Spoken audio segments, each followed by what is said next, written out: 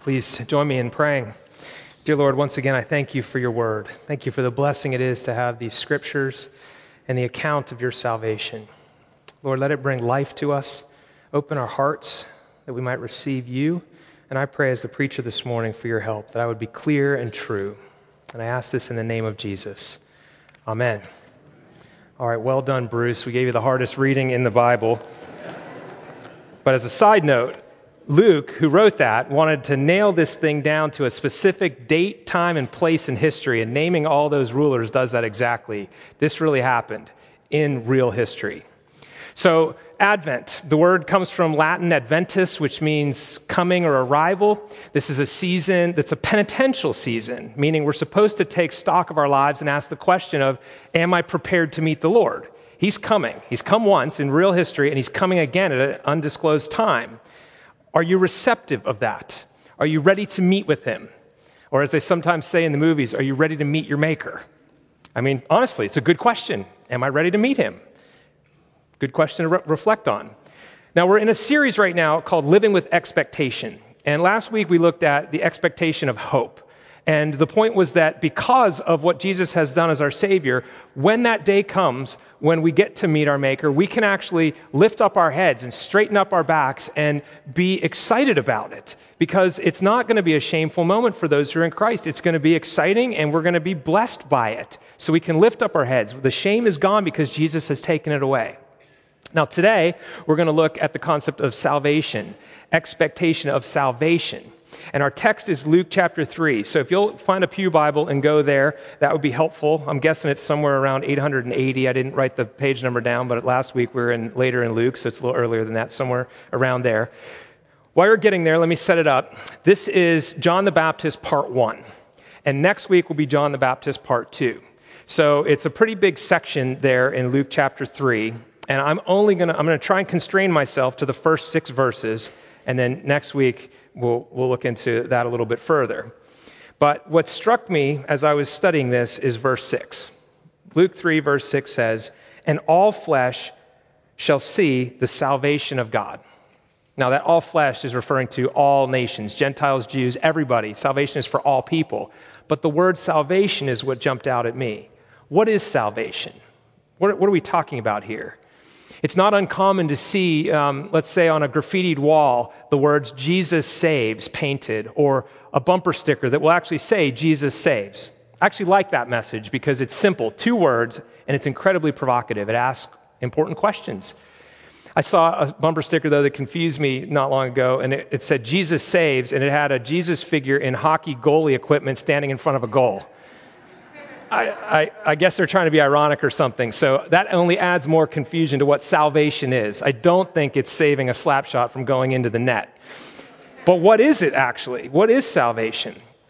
That word occurs throughout the scriptures quite a bit. In fact, in the prior chapter, we have what in Latin, again, another Latin word for you, the Nunc Dimittis, which is a very famous and helpful liturgical section where the prophet Simeon takes the baby Jesus in the temple, and he starts out by saying, "Now you are dismissing," Nunc Dimittis in Latin. It's just a cool way to say it now, but they used to take the first couple of words in the Latin, and that's how they would name that section. So Simeon sees this barely 1-month-old baby Jesus, and he'd been in the temple praying, and he takes the baby in his arms, and he looks up and he says, Nunc Dimittis, but he wasn't speaking Latin. He says, "Now, Lord, you are dismissing your servant in peace, for my eyes have seen your salvation." There's that word again. So what is salvation? At its simplest, boiled it down, reduction, it is Jesus. Salvation is Jesus.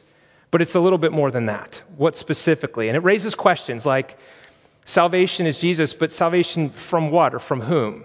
And another question is, why do we have to be told that salvation comes? All flesh shall see the salvation of God. Why do we have to be told that?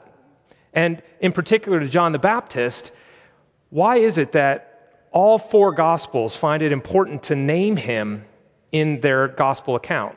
I mean, Luke has other cool stuff like the parable of the Good Samaritan or the parable of the prodigal son. Those aren't in Matthew, Mark, and John. But the John the Baptist account is. It's obviously very important. And he's coming and telling us about salvation. So I want to think about what salvation is saving us from and also what it's saving us to. And what it's saving us from, again, on a simple level, is it's a turning away from sin and turning to Christ. So John's message, as was Jesus's, was repent and believe the good news. So repent means a change of mind. So you're going in one direction, you change your mind, and you turn and go the other direction. So salvation is, I'm going on a path, now I turn, and Christ is my path. He's my Savior and Lord. So it's being saved from sin and the effects of sin. That's what we're saved from. What are we saved to, though? In the prayers of the people that Dan writes each week and does an excellent job with, in Advent, I have heard them already at the 9 o'clock service, we're going to mention that phrase from the Christmas song, far as the curse is found. Joy to the world, far as the curse is found. What we're saved to is a participation in the salvation of everything. So it's not just saving individuals, it's saving 100% of individuals and 100% of the universe. This is God's work. Far as the curse is found, he wants to overturn everything. He doesn't want just your eternal state. He wants your now. He wants you to trust him not with your death, but also with your life. He's trying to bring all things under his rule and reign. The king is coming. He is the king of all kings. And so what is salvation? Well, it's a point in time, but it's also a process. So you can say a sinner's prayer. You can repent of your sin. You can turn to Jesus and trust in him as your Savior and be saved. And that's legitimate to say, I got saved. And a lot of times people can note the time, place, date exactly when it happened. Others can't. But even the ones that can name that are still in a process of being saved, where their entire person is coming under the lordship of Jesus, not just their eternal state. And so the question is, how's your person? Are you excited about Jesus coming? What's the pathway like? Make straight the path for this coming king. Or is your life a windy road and it's full of valleys and pits and has hills and obstacles in the way? How's that coming along? And when I hear about salvation, I want to ask the question, do I want to be saved? John chapter 1 says that Jesus came to his own people, and his own people did not receive him. But to those who did receive him, he gave the right to become children of God. So his own people rejected him. They didn't want him to be their Savior. They rejected him when he came. Do I want to be saved? Why might someone not want to be saved? Well, I think that I'm going to give you 3 reasons, but I think a top reason is pride.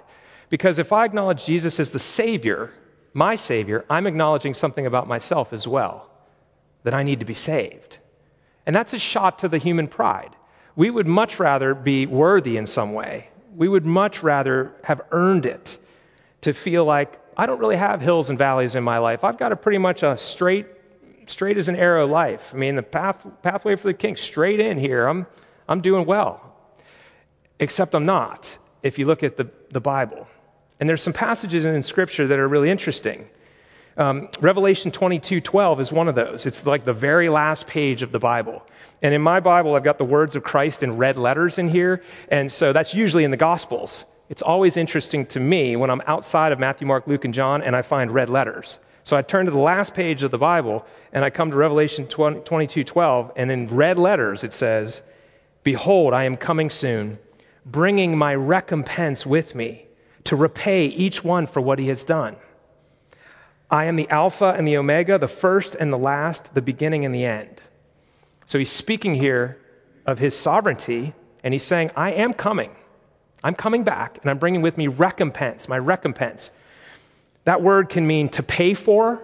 It can also mean to give as compensation, either for service rendered or for some damage done. And so those people that think my life is on a straight line, I'm doing really well, I'm a basically good person, the thought of a holy God coming and bringing recompense to give what is actually deserved. Do you want what is deserved? Because that's a frightening thought if you look at who we're talking about here. I don't want what's deserved. I want mercy and grace. I don't want justice. The spiritually prideful person is looking at the wrong thing, maybe comparing his or her life to someone else, as opposed to looking at this holy God and saying, what do I actually deserve in light of his goodness? But spiritual pride being what it is, keeps people from receiving him as Savior. And then you get strong words. So Jesus and others, and John the Baptist in the rest of this passage, had some really strong words to say to the spiritually prideful, the arrogant, because it was a major block keeping them from receiving what they really needed. So he came out, like Jesus in his woes said, "Woe to you, scribes and Pharisees." He was attacking the religiously proud person and saying, tear that down. You need a Savior. Or John the Baptist goes a little further, and it says in verse 7, he said, "Therefore to the crowds that came out to be baptized by him, you brood of vipers." Greet some people when they come over for Christmas evening. Try and use that. "Hey, welcome, brood of vipers." That's a bunch of snakes. He called them snakes. Those are strong words. And they were the religious leaders. And he was saying, why are you coming? What do you need? Are you looking for a Savior? Are you repenting? Who warned you to flee the coming wrath? Good question. But that's verse 7. We're going to look at that next week. So I'm trying to stay in 1 through 6. So let me back up. I got excited there. But those are not kind words. They're strong words to the religiously prideful. To the so-called sinners, tax collectors, prostitutes. When they came, Jesus with open arms welcomed them in and invited them to a new kind of life. It was the ones who said, I don't need a Savior, that he had hard words for. But it's not just the spiritually proud, it's those who are self-satisfied. In other words, they're accepting of this life. They go, life's not perfect, but it's pretty good. I'm living a pretty good life. And there's no real vision for a better way. So they're kind of satisfied, acquiescing to the situation. I'm getting along okay. I don't need a Savior, but this is as good as it gets. And the problem with that is there's no vision of the adventure that God is offering. That this walk with the Lord it's amazing. It's transformative in the best way. It's full of excitement. It's full of things you don't expect. So a couple weeks ago, maybe 3, someone was visiting for the first time, had never been here in worship, and they were sitting over in the transept and looked out and could see over all of your heads halos of light. And asked the friend that brought them to the service, said, is that normal? And he said, well, I don't know that everybody sees that, but people continually are seeing things in worship, angels, light, different things. And what is happening is they're not accepting the status quo. Their eyes are being opened to a spiritual reality, that this is not about flesh and blood. This whole thing is about principalities and powers, it says in Ephesians 6. There's a real spiritual realm, and from time to time it manifests itself. God, who is this coming king, is pulling left and right. He's pulling things under his dominion and his reign. He's inviting people in. And to those that are open to it, he's exposing them to his kingdom. They're seeing things. They're experiencing things. It's not just status quo. There's more. There's a lot more that he wants for us. Don't be self-satisfied. Expect more from the Savior, because he's got more for you. There's a third category of people, not just the spiritually proud, not just the complacent, but there are those who actually think they're on the right path. It's not an arrogance, it's more of an ignorance. They're on a path, they think it's the right one, and they don't know that they're lost. I think of the church in Laodicea. There's another good name for you, Bruce. In Laodicea, it's in Revelation, again, red letters in my Bible, Jesus is speaking to specific churches. And the church in Laodicea, which would be in modern-day Turkey, was one of these churches. And he had some commendations and some accolades for these churches, but he also had some hard things to say to them. And to that church, he said this. He said, you say I am rich. I have prospered and I need nothing, not realizing that you are wretched, pitiable, poor, blind, and naked. Gosh, that's poetic, and it's really a rough word to hear. You think you're rich and don't need anything, and yet you're wretched. Your state is wretched. You're pitiable, poor, blind, and naked. You're going on a path, and you don't even realize. You don't realize how lost you are. So John the Baptist shows up, and he quotes Isaiah 40, and he says, he's coming.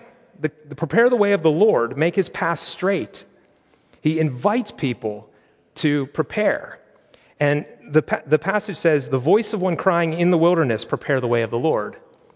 Now I checked the grammar on this, because I went in Isaiah 40 and looked at it back there, and I looked at it in the Greek. I looked at the Greek and the Hebrew to see if this is grammatically like I think it is.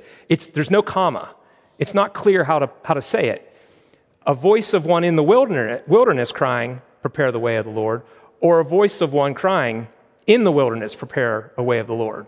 Which is it? Was John in the wilderness saying, prepare the way? Or is John saying, your life is a wilderness, and in that wilderness, prepare the way?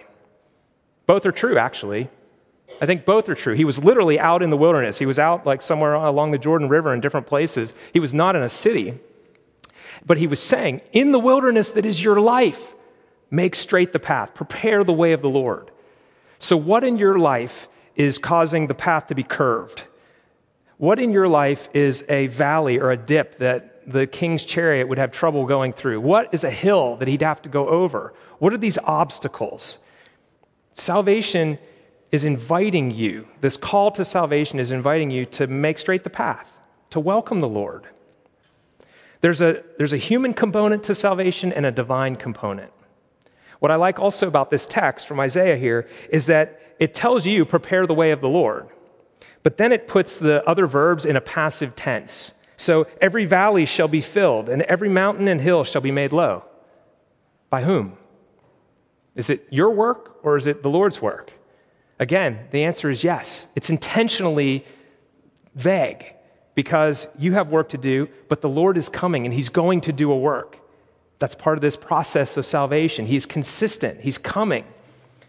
And he expects us to participate with that work. We can resist him. And he sends John the Baptist ahead of the way to say, stop resisting, prepare the way. Your king is coming. Let him come and save you. I have a childhood friend whose dad came to visit me a number of years ago here in Florida, and he's an engineer and thinks like an engineer, so I appreciate that. But he knows what I do as a pastor, and he's also a believer, and with kind of a twinkle in his eye and kind of he's got a kind of a cackle of a laugh. He said, "So you've been busy saving souls lately?" And then he laughed, and I wasn't quite sure how to answer that because on the one hand, yeah, I have been busy saving souls, but on the other hand, I'm not the Savior. The Lord is the Savior, but what he does is his message goes forth, and then people's lives get transformed. And we're going to look at transformation next week. But there's a human component and there's a divine component. This text that is borrowed here by John the Baptist is an interesting part in Isaiah's work. It's from Isaiah chapter 40, which is, some scholars call it the prologue to Isaiah 2, as if there's like 1st and 2nd Corinthians, 1st and 2nd Isaiah, because it really changes from chapter 39 to 40. All of a sudden, instead of talking about this exile into Babylon that the judgment upon Israel is going to cause, it says, comfort my people, speak tenderly to them, tell them I'm coming. They're going to see my glory. And it starts to speak of restoration and this positive side of salvation. They assumed because they were exiled into Babylon for so long that God had utterly forgotten them. Not only had he judged them, but they assumed also that he'd then abandoned them. And he says to Isaiah, no, tell them, I've not forgotten about them. I'm with them. I mean, the name Emmanuel is God with us. Oh, come, God with us. He's transcendent, but he's present here. And so the word was, I'm with them, and I'm going to restore them. So it's not surprising John picks that up because there had not been a prophetic voice at all in Israel for 460 years, from the last Old Testament prophet until John the Baptist shows up on the scene. They were starting to wonder, maybe God has abandoned us again. He's gone utterly silent for 4.5 centuries. And then this John the Baptist person shows up. And all of a sudden, there's this new expectation that pops up. What a timely word for us, 2,000 years into it. Come, Lord Jesus, when are you coming back? It's been 2,000 years. And it could be today, it could be 2,000 more. And so this word is very helpful to us. He's not abandoned us. He's with us. He's coming. He's coming one day literally, but he's coming, well, it's literal as well, but it's spiritual, not physical. But Jesus is coming to us even today. So at one point he says, after being resurrected, he says to his followers, you see and believe, blessed are those who believe even though they've not seen. So Jesus has come and brings the gift of salvation and this new life to us. How am I preparing myself for his coming? And I mean now, not just when he returns in great glory. Well, here's a very simple thing. If you remember nothing else that I say, I want you to remember this. Relationship makes you ready. Relationship makes you ready. Develop a relationship with the living God now, and you will have no problems whenever he returns. Ignore him, and the relationship will be distant, and it's going to be a hard moment when you get to be face-to-face with your Maker. Work on the relationship right now. Now, how do you do that? Well, you fill in those valleys, you lower those hills. Any obstacle to the relationship, you work at it. If you're dating somebody or married to somebody or a friend with somebody, you can't just let weeks and months and time go by. The relationship goes distant. You have to invest in these things. So you have a date night, or you constantly call your friend every couple days or every week or whatever it is. You have to invest in relationships, and it's no different with God. He wants you to invest in his relationship. And the way we do that is through the classic disciplines. We pray. We read his word. We worship like you're doing right now with God's people. I heard a sermon a number of years ago that alliterated very well, and it stayed with me, eruption, erosion, and excavation, which was talking about drilling down to groundwater to get a well. But I think it's appropriate for making the pathway of the Lord into your life straight as well. So sometimes a valley can be filled when there's a sudden eruption underneath and it just blows up, like an earthquake kind of thing. It can level ground, it can make new holes, it can do all sorts of stuff. God sometimes breaks into your life with a sudden eruption, and it has a straightening out effect of the pathway for your relationship. The other way, though, is just slow, steady erosion, years of just wind blowing over your life. It can round off a mountain, it can fill in a valley. But the Lord would like you to excavate. It's not just eruption and erosion, but excavation. That's where you put something in, the human part of this. You cooperate with the process of being saved. I'm not talking about your eternal status. I'm talking about participating with the restoration of as far as the curse is found. All parts of your life. Those dark parts in your heart, everything, anything that's not under the Lord's reign, you bring it to him. Now, there are tools, and our church put together an Advent guide. It's a little devotional thing. I hope you'll grab one. There's still some on the table back there. It's week 2, but it's not too late. Get two more Sundays. You can start now. It'll help you put in place a simple pattern of morning or evening prayer, of coming to the Lord and inviting him into that relationship. Salvation is here already. The King comes, and it's a relationship that makes you ready. So let's pursue that, and let's pray to begin. Lord Jesus, I thank you that this is an incredible adventure that you've invited us into. I thank you for your first Advent, and I look with expectation to the second one. I do pray that word Maranatha, come, Lord Jesus. We invite you to come. Both come literally in your physical body and glory, and come by your Spirit. Break into our lives. Give us the courage to pursue you. For I ask it in the name of Jesus. Amen.